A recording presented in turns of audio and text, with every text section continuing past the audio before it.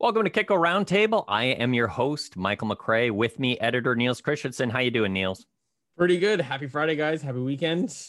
Correspondent Paul Harris. Welcome, Paul. Hi, good afternoon.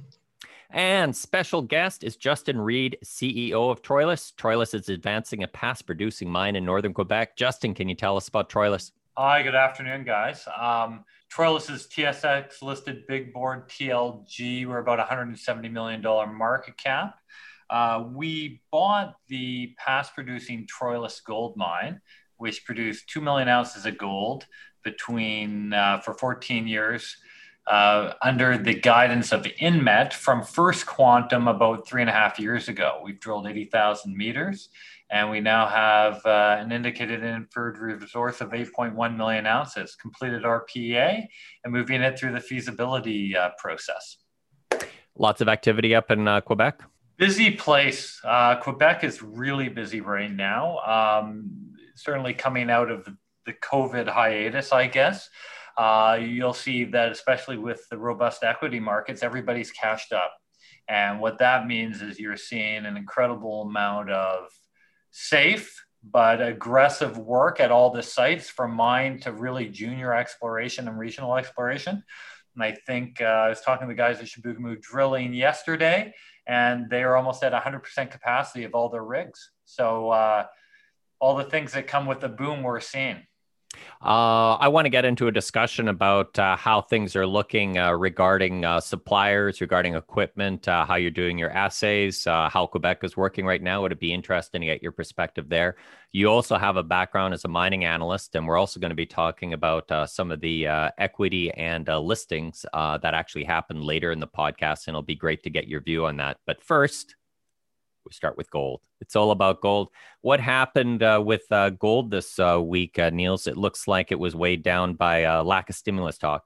Yeah, well, it was up, and then it was down, and then it was up again, and we're really flirting around this $1,900 an ounce level, and it's all about elections. It's all about stimulus. Who's going to have the biggest package?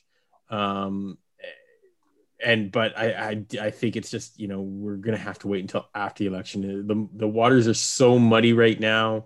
Everybody's reacting to every headline that comes out, and it's creating this volatility and the reality, like even with all this volatility, but we're stuck in this mud at $1,900 an ounce.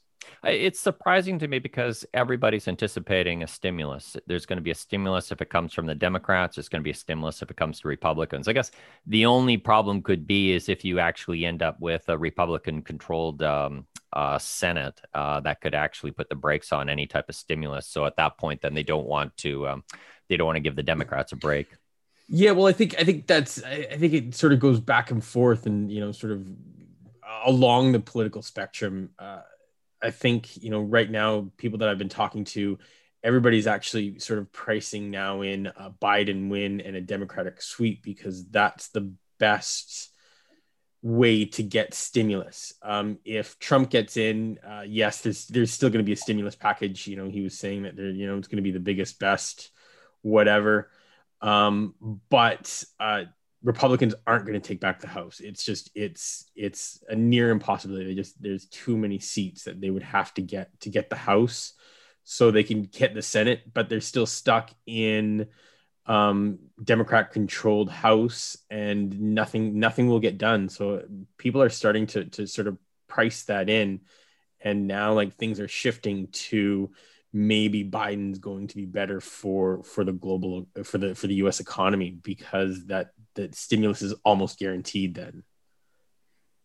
Let's switch to junior and development news. Paul, I was noticing Argonaut Gold is going ahead with its $380 million mine. Yes, Argonaut Gold made a construction decision for its Magino project in Ontario, with first gold production slated for the first half of 2023. It also said it's put in place or lined up a $400 million financing plan. The mine would produce around 150,000 ounces of gold per year for the first 5 years, 17-year mine life. But it seems there's been a bit of price creep already from the 2017 feasibility study, which put the capex at $320 million. The company's now talking of $360 to $380 million. One of last year's big M&A headlines, that was Shandong, and it's a $230 million offer for TMAC. It now is under a security review. Yes, that's right. The Canadian government, the federal government, has ordered a national security review under the Investment Canada Act. The reason being that Hope Bay is up in northern Canada. It's very close to one of the southern route of the Northwest Passage, which is the sea route between the Atlantic Ocean and the Pacific Ocean, which is becoming navigable as the sea ice, or there's less sea ice each year. This is very much into international politics here. The US says the Northwest Passage should be considered an international sea route. Canada flatly refuses to entertain such things. And so it needs to look into the fact of, will foreign ownership of assets in that area compromise its position? Justin, let's just swing over to your viewpoint. You are operating in Quebec. I've spent the week focused on the Yukon. We're helping them with their virtual site series that they're having right now.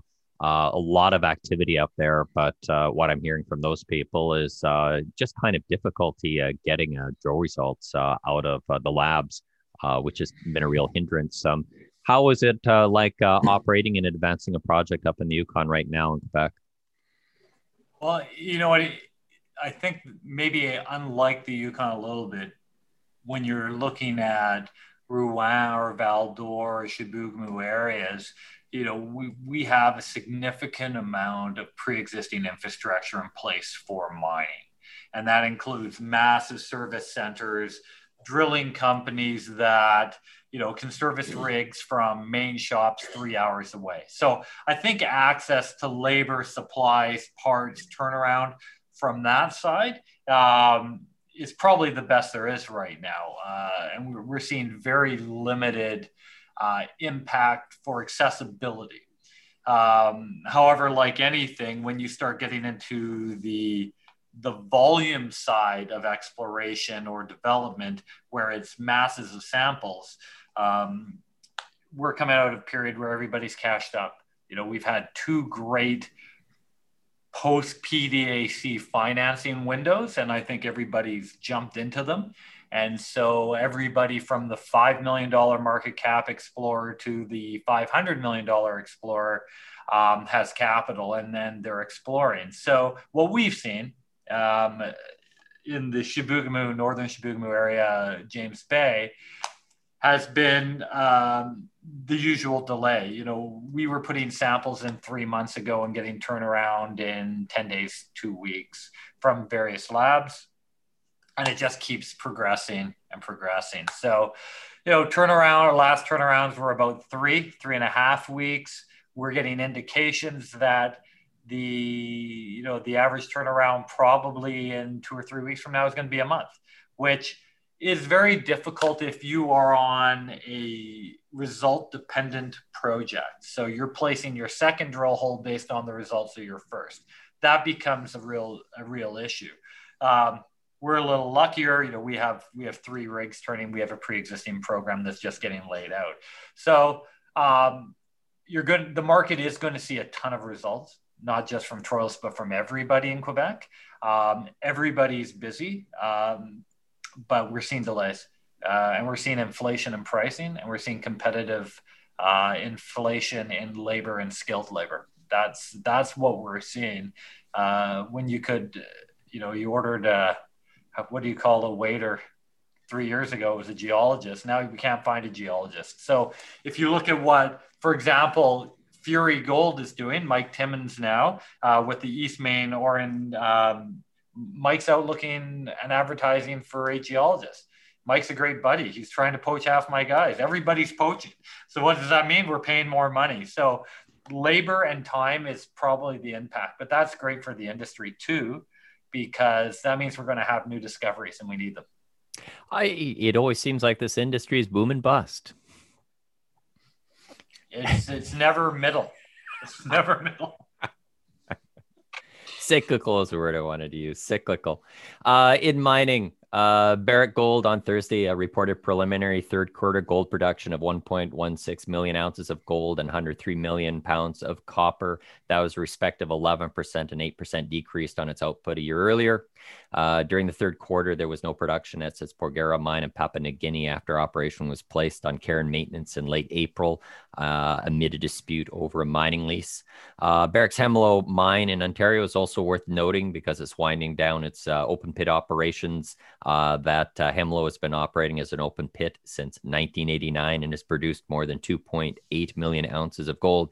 Now, I was sending out notes just before we actually did this podcast, and both Paul and Justin noted on this next piece of news, and that was the quarter that B2Gold had. They had 248,000 of ounces of production in Q2. That was up 17% from a year ago. Oh, and with nice gold prices, it really shows you a comparison. Revenue tripled. They had 487 million of revenue. That was up from 176 million a year ago. And Paul, you noticed, well, let's start with production first. So Paul, you noticed the increase from Fekola. Yes, one of the key contributions to their production increase was at Fekola in Mali, which produced 152,000 ounces, which is 36% higher than the prior year period. They've been expanding the mining fleet, optimizing pit designs, etc., and they're just completed a mill expansion to 7.5 million tons a year throughput capacity. Very well. Yeah. We'll put on your mining analyst hat, Justin. What do these numbers mean for the industry as a whole? First of all, they sold gold at an average price in 1924. When was the last time anybody did that? Absolutely. And probably more importantly than anything else for me, just looking at how Clive has managed this, they're debt free. They paid back their revolver. They have absolutely no debt. And now they're moving into most of the CapEx is behind them. And now it's a free cash flow machine. And you have a company that, this year, analysts and their guidance is suggesting they're going to produce just around 1 million ounces of gold. Forecast next year is kind of for a 5% less variance, but they're basically flat line right now to 2025 at 1 million ounces. So what do? And all they're going to be doing right now is building cash. And what were their all-in sustaining costs, like $825? That's an unbelievable margin. You're making over $1,000 an ounce. The company is perfectly set up in this market right now.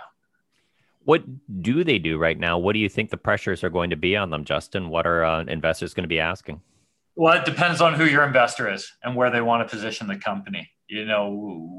I'm sure I've listened to some of the podcasts. You spent time talking about Buffett and U.S. retail, but probably more importantly is it's a more dogmatic question. Is the gold industry as a whole investment grade, right? And if it is, that means that it's about sustainable long-term cash flow and return of capital to shareholders.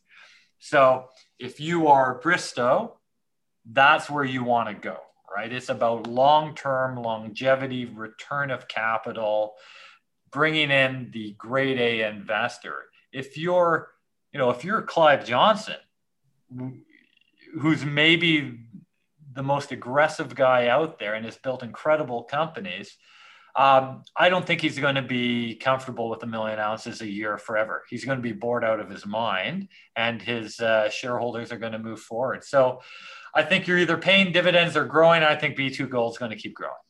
Paul? To add to your comments, Justin, I think it's widely acknowledged in the industry that B2Gold has one of the best, if not the best, mine building teams in the sector.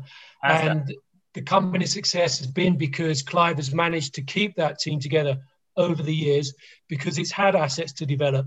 The next asset it's got to develop is the Gramalote Gold Project in Colombia. But beyond that, he's going to be looking for things to do. And a lot of the acquisitions the company's made in the past have been sort of counter-cyclical acquisitions at the bottom of the cycle. And obviously that's not the case today. So I think he's going to perhaps have an internal philosophical struggle about, the possibility of acquiring an asset at the high point of the cycle. I don't see him doing that, but the need to keep his team occupied and keep his team together may force his hand at some point. Oh, I agree. He made the Otjikoto acquisition when nobody was looking, and in fact, I think it was probably the most misunderstood asset out there. And it wasn't until they got their hands on it that the market truly understood what it is. Yeah, Gramalote comes in 24 and 25. I don't know what the ultimate production is going to be there, but his team's busy for a little while. But what's next after that? I think the feasibility study is due the first quarter next year. I think annual production's 350 to 400,000 ounces a year.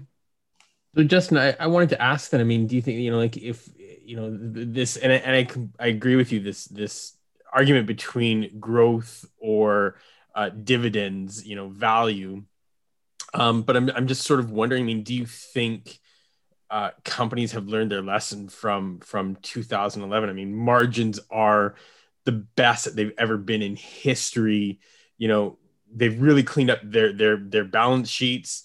Do you think they've learned their lesson, or this race to grow, this race to become a new tier in the mining sector, is that going to sweep things away?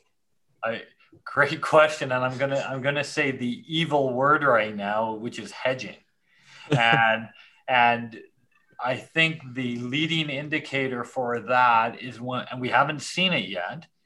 But when we start to see these producing companies start to lock in that margin, you know which way they're going.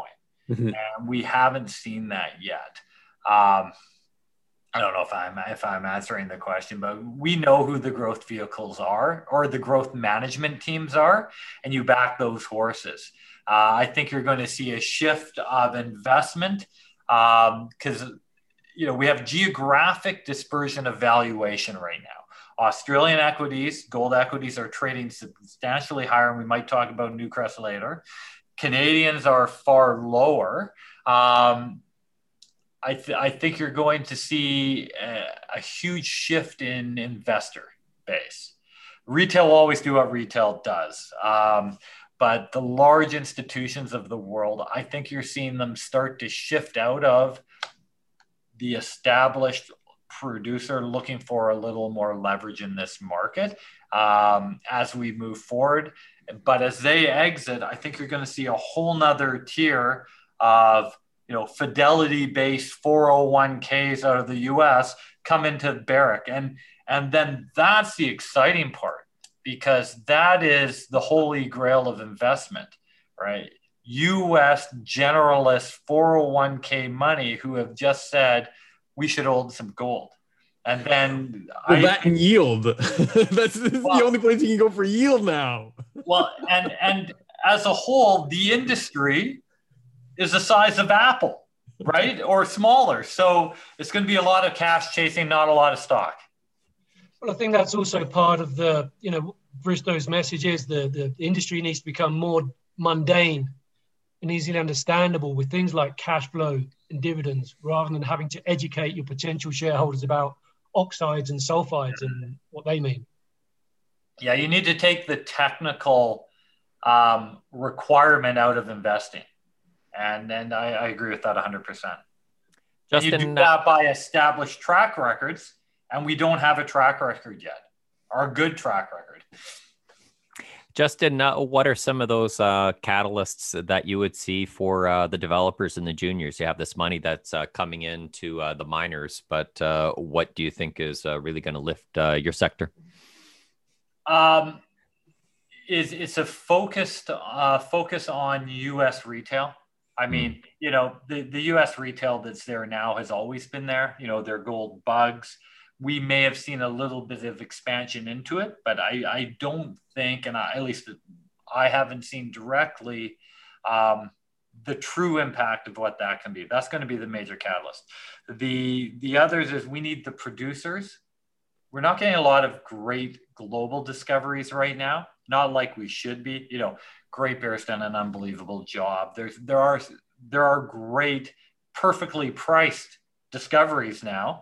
But I think we need a flow of capital. And then for my space, especially, I need to see consolidation start, right? There's two trains that are going to happen. We're building our company to produce.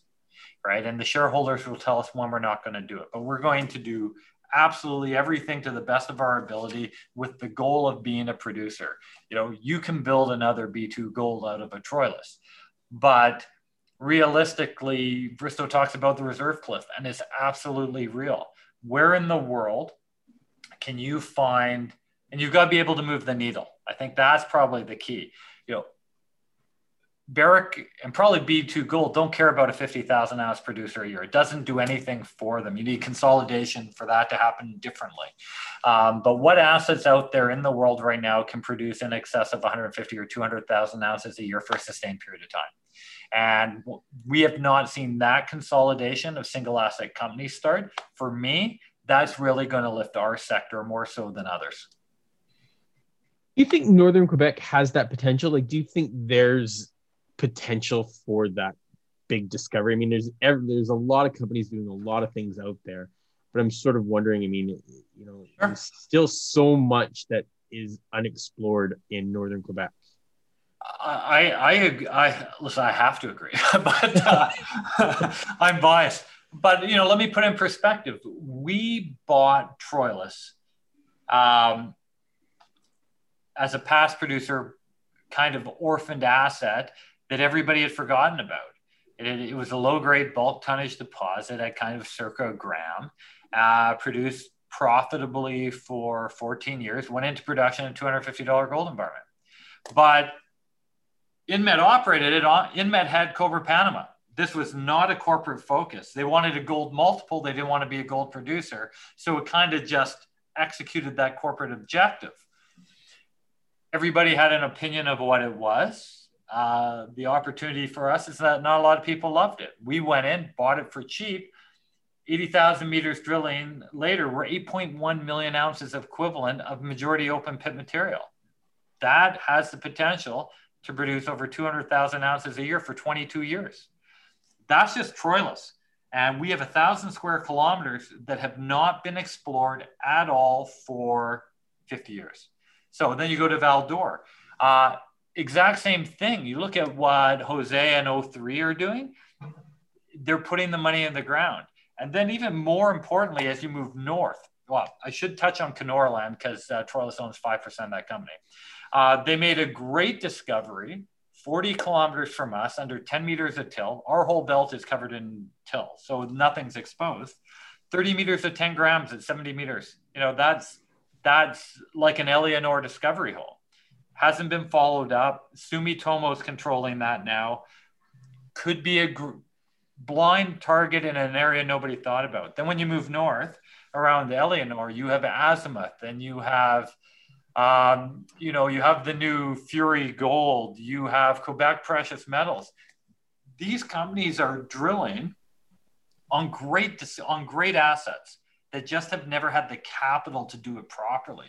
So I look up in the northern James Bay north of us, and I bet you there's 3 or 4 or 5 more Eleanor sitting there. It's time and money and expertise, and we just haven't had the chance. I think Quebec is always kind of second fiddle to Nevada and maybe a little more focused areas where Quebec is insular, right? Quebec takes care of its own. My 3 largest shareholders are Quebec funds and our management team. They provide capital and incentives to us. So you find that a lot of Quebec companies don't have to go too far afield, and you don't know about it till later. But I think from a geopolitical, cost of capital, and expertise, Quebec's probably the best place in the world. I'm biased. There were some companies that are expanding their exposure to retailers, noting new listings this week. Newcrest is trading on the TSX, and Yamana is now trading on the LSE. Justin, what do these moves mean for companies when they have the new listings? I think maybe for different reasons, but you look at Newcrest going to Toronto, probably a fairly predictable move. I think that, an absolute tier 1 major. I think that the generalists and even a lot of the institutions in North America probably don't know Newcrest that well. They don't understand Lihir. They don't understand the true scope of these assets. I think some of their assets are in jurisdictions that maybe North American investors were wary of in the past, and they're established now.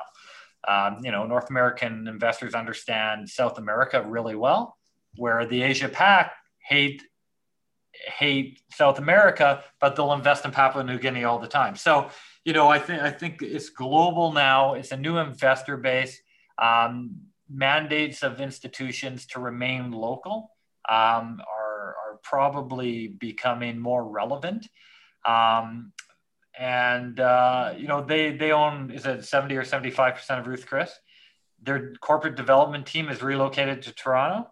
I think when you look at the valuation of Australian developers and producers versus North American, and you have their balance sheet and you want to grow, it's time to come here. So let's get a listing here, establish a hub here, and start doing your work. I think they're just starting. So that's that one. Yamana, Peter going to London. You have over the last 5 years, new regulations and investment in the UK. And what I found certainly is that a lot of European and especially UK-based institutional investment is locked to the LSE. You can't leave that exchange. It's mandated by the fund and by that capital. Even though it's a global platform now, you can trade all the time, anywhere. Their mandate says it has to stay local. And I don't know if Brexit has any kind of impact on that. But the LSE is lacking that large mid-tier producer on that board. And I think Peter wants to take advantage of first mover advantage on it for new investment and new capital. So, that one I wasn't expecting as much, but Newcrest I think certainly was probably really well thought out. I can't find the figures right now, but Newcrest, I believe, being one of the top 5 gold producers in the world right now. Yeah. Let's move to our figure of the week. This is where we talk about a number or a stat that kind of stuck out with people during the week. I'm going to pick on you again, Justin. We appreciate that's terrific. Your terrific insight just regarding listing, but we always do start with a guess. What's your figure of the week, Justin? So to stay on the theme that we were just talking about, it's 41 billion. Don't know. Nothing. I'm stumped. No. That's I went there when we were talking about Newcrest earlier, and I was just doing a little bit of research going in. That's the number of mining company shares traded on the TSX last year. And so, we were talking about liquidity. That's a huge amount of liquidity. 41 billion shares traded. And I think that Newcrest doing that. I worked at, as the head of mining research at Sprott in the early 2000s, kind of through 2009. The big part of our business was it was the opposite. Canada was providing you better access to capital and more liquidity. And so a big part of our business was bringing the Australian listing to Canada. And at that time, we brought Paladin Energy, the uranium company. Our huge win was Equinox Gold that Barrick bought out. We raised them $400 million over a couple of years. And so I think we're kind of seeing the same thing. There's a big discrepancy in value now. It's going to be interesting because the hedge funds are involved now and the ARBs are involved. And that puts a whole nother layer onto what we're talking about. I think that's the one thing that has been noticeable during this new bull phase is the ability that you want to get larger and you want to get to that place where you make yourself more investable by the passive investors. Yeah. Paul, what's your number of the week? My number this week is $3.4 billion. And after 2 years of no new builds, Peru expects to see 5 projects start construction next year, gold and copper, I think silver as well, totaling an aggregate of $3.4 billion. So mines are starting to be built again. That's what good commodity prices do. Niels, your number. I have two this week. So my first one is 5. That's a personal one to me. That's my lucky number, and that's the birthday that my daughter just celebrated. Yay! Congratulations. So I'm gonna get a little gooey. But my mining number is 1909. Guesses? No. That's the average gold price in the third quarter. Up like $200 from the second quarter. Like this, I think people just don't really understand what kind of earnings season this is going to be. Production is up. Prices are up $200 from the previous quarter. I just, like bags and bags of cash are going to be unleashed by mining companies. Well, I think you're right, because you're already in the initial third quarter production figures. A number of companies have already announced they're increasing dividends or even doubling dividends. Kirkland Lake for one, Yamana Gold for another. So yeah, the shareholders. You look at First Majestic. They released 5.2 million equivalent ounces of silver produced in the third quarter. Just like the Grand Columbia had really good numbers. Eldorado record production at their Lamaque mine in northern Quebec.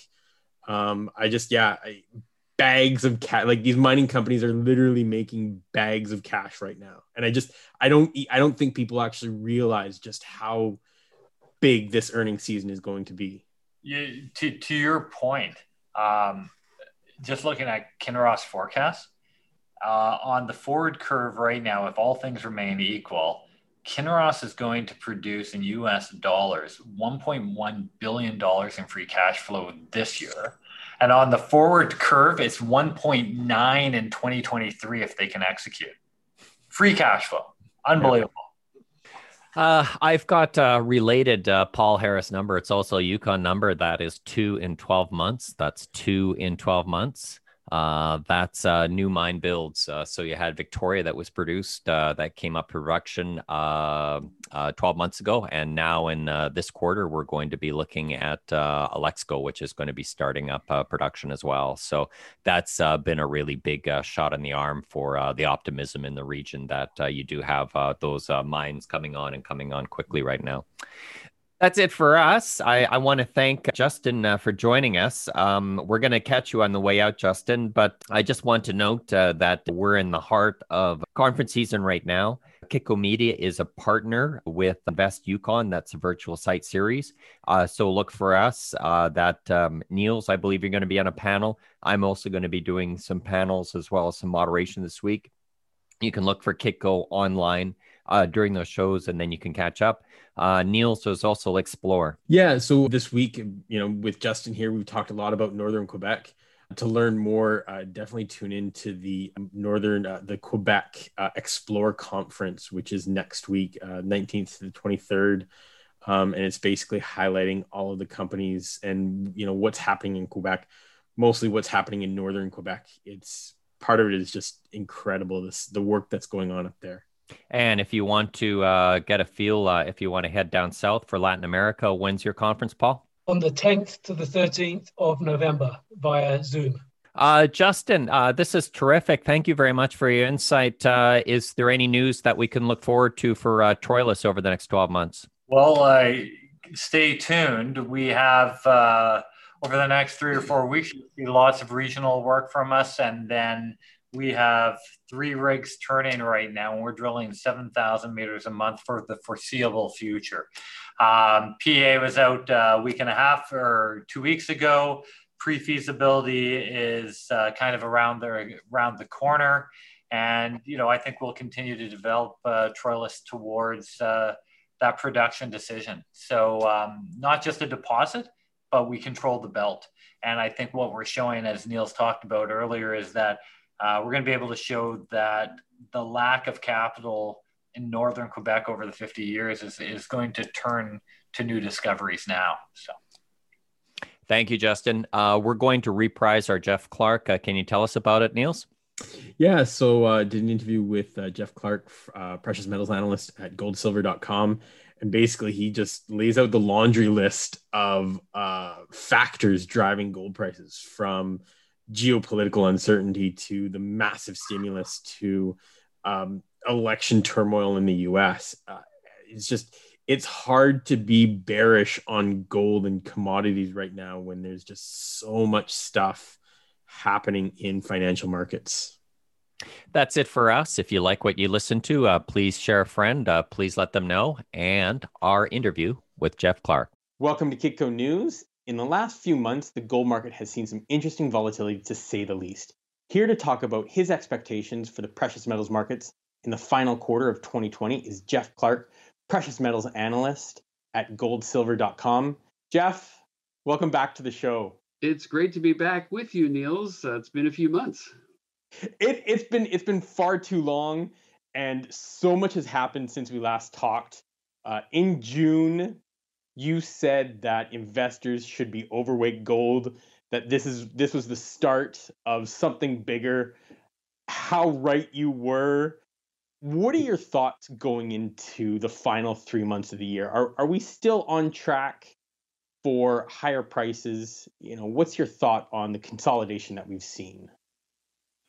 Well, that's exactly how I would characterize it. It is a consolidation period. Since that interview that you and I had in June, gold's made new all-time historic high prices. It's since pulled back. It's been trading in a range, consolidating, what have you, but it's still up 7 to 8% since that interview that you and I had. So I still think that there are so many reasons to own gold. I mean, there are more catalysts for gold right now, Niels, than there are hairs on my head. I mean, if you were the god of gold and you designed an environment that was conducive for gold, you couldn't dream up any more of a perfect environment than what we have right now. I mean, think about it. We have issues with the, surrounding the U.S. election. We have social unrest that's not quitting. We have concerns around the U.S. dollar, both in the short term and the long term. We have fallout from the coronavirus. We have monetary stimulus that's still going on. And by the way, I got to mention this too. The U.S. Treasury hinted just a week or two ago that they may lend directly to borrowers. That is technically illegal for the Fed to do. And yet, guess what? So was buying corporate bonds. And they bought corporate bonds. Corporate bonds is their third largest holding of an ETF, many of which are junk rated. They're not even investment grade rated. Then we have fiscal stimulus issues. We have negative real interest rates, vulnerable stock markets. Central banks are buying. We have inflation concerns.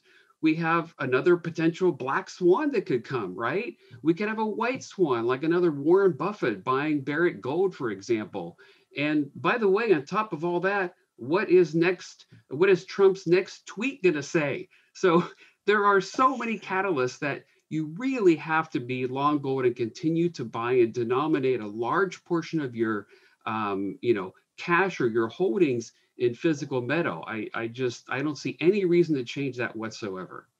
That's an impressive list. I don't think I've had anybody actually list every single factor that is driving gold, and I don't think you've left any out. It's been incredible. But what gets us back to 2000? Do you think? Is it just patience? Like with everything that's happening, is it just patience? And I ask this because we have seen talk about stimulus. 1 minute's on, 1 minute's off. It's back on again. Maybe piecemeal stuff like this. And I'm sort of wondering, does, the long list of stuff supporting gold, but what's the catalyst to drive it back up to where it was in August? Yeah, that's a fair question, but I mean, who really knows? The point is there's so many potential catalysts, both big picture catalysts, but also short-term things that could ignite the gold price. I mean, gold's only about 6% or so back to 2000 as you and I talk here today. So it's not that big of a jump. It could do that in a week, or give me 2 Trump tweets and we're back to 2000. So who knows what it's going to be. But But put it in perspective. Look how far gold has come since its March low. It's risen a tremendous percentage. It was on quite a run. Same with silver. It's not too surprising to see, simply based on price action, to see gold consolidate, pull back, get a little more quiet here, if you will, and trade in a range until the next big catalyst ignites it. So I don't know. I would be very surprised if we're not over 2,000 by the end of the year. But again, in the big picture, any dip in the price here is nothing but a buying opportunity for me. And that's because the big picture for me demands higher gold prices. Jeff, I love your outlook on gold. What about silver really quickly? Do you like the precious metals? What are your thoughts if we do see weaker economic growth? Is that going to weigh on silver prices? It could. We do know historically silver has not performed well during recessions. Gold has. Silver's not performed well during stock market crashes. Gold holds up very well. Central banks buy gold, they don't buy silver. So silver is vulnerable in that specific environment. But look at the potential. Silver is roughly 42% below its all-time high still. And yet gold has made new all-time highs and is hovering near that still. So on a long-term basis, the potential for silver, especially the catch-up, if you look at it that way, could be tremendous. But in the short term, depending on what the issue is, if it's deflationary, if it's recessionary, if it's something about a poor economic growth, yes, that could temporarily weigh on silver. But again, I would view that as pretty much a buying opportunity. So do you think silver hits all-time highs then? I mean, gold hit it, so do you think it's just a matter of time before silver hits it? Yes, I do think silver's headed back there. Probably not in the short term, but in the long term, I do, especially if we get an inflationary environment. Think about the two biggest rises we've seen in the silver price in modern times. One in the 1970s when we had runaway inflation, and then from 2009 to 2011 when we had the fear of inflation. That was the environment for silver's two biggest rises. We get inflation again, headline inflation, and it catches the mainstream off guard a little bit.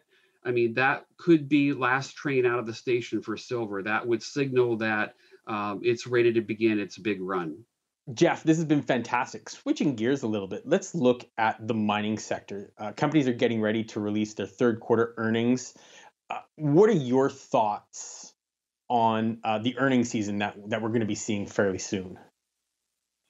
I think that the miners are going to be the biggest green on the screen for Wall Street traders and investors. And that's because in Q2, the average gold price was around $1,710. In Q3, the average gold price was over $1,900 an ounce. It was $1,908 to be exact. So there's a $200 an ounce rise in the gold price between Q2 and Q3. Plus the mines are mostly back online and fully staffed from Q3 to Q2. So they really could be the big green on the screen for many Wall Street traders and people looking at earnings. So I expect earnings to be very strong in Q3 for the producers. What do you think about investor interest? It does feel like, I completely agree with you, but it does feel like investors continue to ignore the mining sector. We haven't really heard about big run-ups, and everybody sort of knows that they're just making big piles of cash. Their expectations for margins and free cash flow just keep going up and up. Is there still value in the senior producers? The answer to that question is what one thinks the future of the gold price is. If one thinks the gold price is going to go higher, then yes, earnings are going to continue. Free cash flow is going to continue to rise and make them very, very attractive. Remember, the gold price can rise very abruptly, while costs usually do not. Costs would go up in an inflationary environment, but costs tend to respond slower than the gold price does. And so there's going to be a greater margin there for producers as we go forward. Remember, we did have a big run up in the gold stocks with gold there from March to early August. My personal portfolio can attest to that. I was way overweight mining stocks in terms of value versus gold because of the big run that they had had. So they're consolidating as well. Again, the answer is, what do you think is the future for gold for not just next month, but the next 2, 3, 4, 5 years? And that'll tell you how to invest in mining stocks. So bottom line, do you think we should still be overweight precious metals then, gold, silver, and miners? Well, since there are more catalysts than hairs on my head, as I said, that tells me that, yes, we do need to still be overweight. I am still buying gold. I'm still buying silver. I'm still buying miners, especially on the pullbacks. But until someone can tell me that whole list I rattled off, that all of those issues are resolved, everything's healthy now, the economy is growing legitimately, everyone's getting along now. If you can convince me of that, then I'll go underweight gold. But until all those things change, I'm definitely going to remain overweight gold. Jeff, thank you very much for joining us today. I've really enjoyed this conversation. I've really enjoyed listening to your thoughts on the precious metals markets. How can people get more information from you? Well, I do write exclusively for goldsilver.com, and actually you can get Mike Maloney's free book there on the website if you want. He's giving it away free now. I do post my buys and sells of mining stocks and gold and silver on my Twitter handle, which is @TheGoldAdvisor. Thank you very much for joining us today. Thank you for watching Kitco News. For the latest in the precious metals markets, go to kitco.com. Stay safe and stay healthy.